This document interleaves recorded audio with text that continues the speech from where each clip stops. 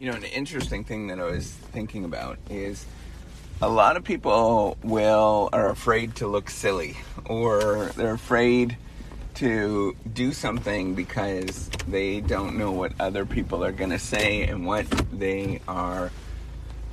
They just really think that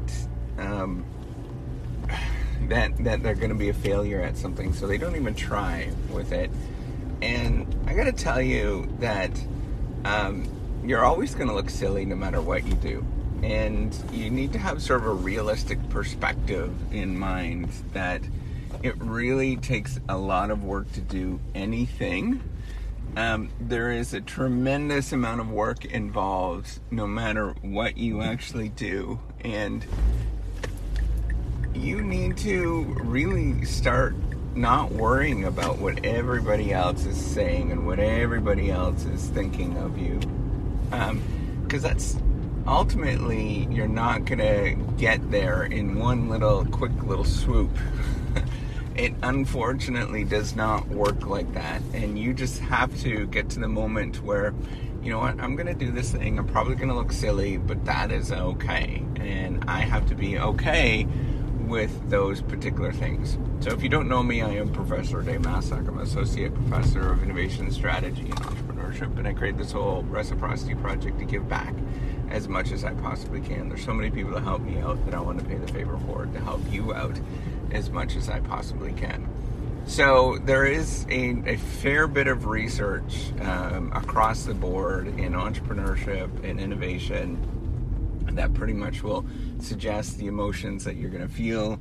I think pretty much everybody feels this, that you're going to feel silly, you're going to feel like a failure, and you simply have to do whatever the thing that you're working on. So, you might be trying to become a doctor, for example, and you're afraid to apply to the program because you think that you'll never get in, you don't have the right skills, you don't have all of this kind of stuff. And you're afraid of applying once because you're going to look silly if you get a rejection because you had your hopes up with all that kind of stuff. This is really normal to feel like this, but you have to realize that it's probably not going to take one time. The chances are is you are going to get rejected at the first time that you actually apply, the first time you get through to something.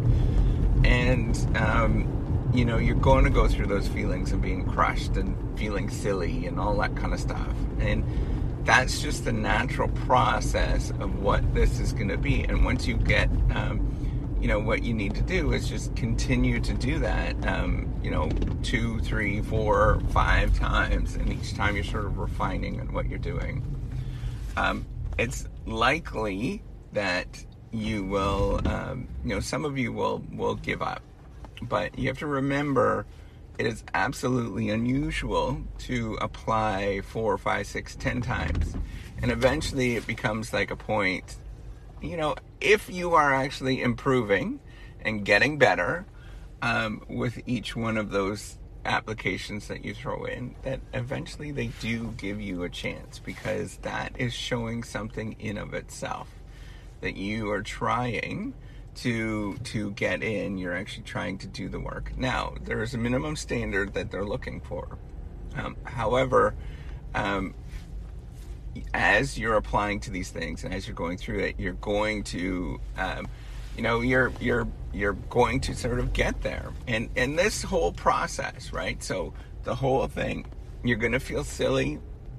You're going to feel whatever you're working on, right? If, whatever you're doing, it's going to feel rinky-dinky. It's going to feel silly. You're going to feel like everybody's watching, and they probably are, right? And they're probably all judging you. I almost guarantee it that they're all judging you with the thing that you're doing, but you simply just have to be like, okay, I'm going to do this anyways. I know I'm being judged, and I know that I feel silly, and I know I've got all of these insecurities, but I'm just going to do it. And I've got to push all that stuff away and just do it anyways. It's like if you apply to, become an astronaut, or you apply to, try to get into the Olympics. it's the act of trying and failing and getting up and failing and getting up that actually gets you to where you need to go. Now, there is a moment where you do, you do need to call it quits, right? But that is far into the process of trying and giving up and trying and giving up. When is that moment? It's far into the process, right? So if it is a multi-year process, I mean, you give up after 10 years, maybe something like that, like a significant, very much a significant try, right? And you're getting those signals that it's not going to work out. But here's the thing, right? Like, you don't have to be the best in something all the time. You're never going to be the best. There's never going to be a moment where it's the rare individual. It is so unbelievably rare, right? Like, you could be absolutely world class and you're still, you get silver medals and you're number 2, and then you're looking at number 1, you're like, I'm not the best. But you realize, like, you're number 2, right? Like, you're so far above everybody else, and you have to reclassify and reframe what you're thinking about. Like, you don't have to be the best often. You just have to sort of think about what you're doing. So you try and try and try and try and try, and then you have to rethink about where you stand and what you're doing. And so let's say you don't get into med school.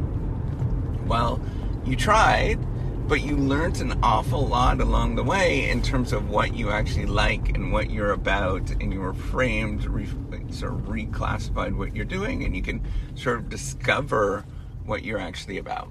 And I think that's an important thing for all of us to think about. So don't ever be afraid of looking silly or any of that kind of stuff. Just do it anyways and see what happens. There's nothing to lose from that other than you just feeling a little bit of judgment from other people. But who cares? They are not going to be there when you're ready to die anyways at that moment. So just go and look silly and, be yourself. All right. Take care and have a wonderful day. Bye.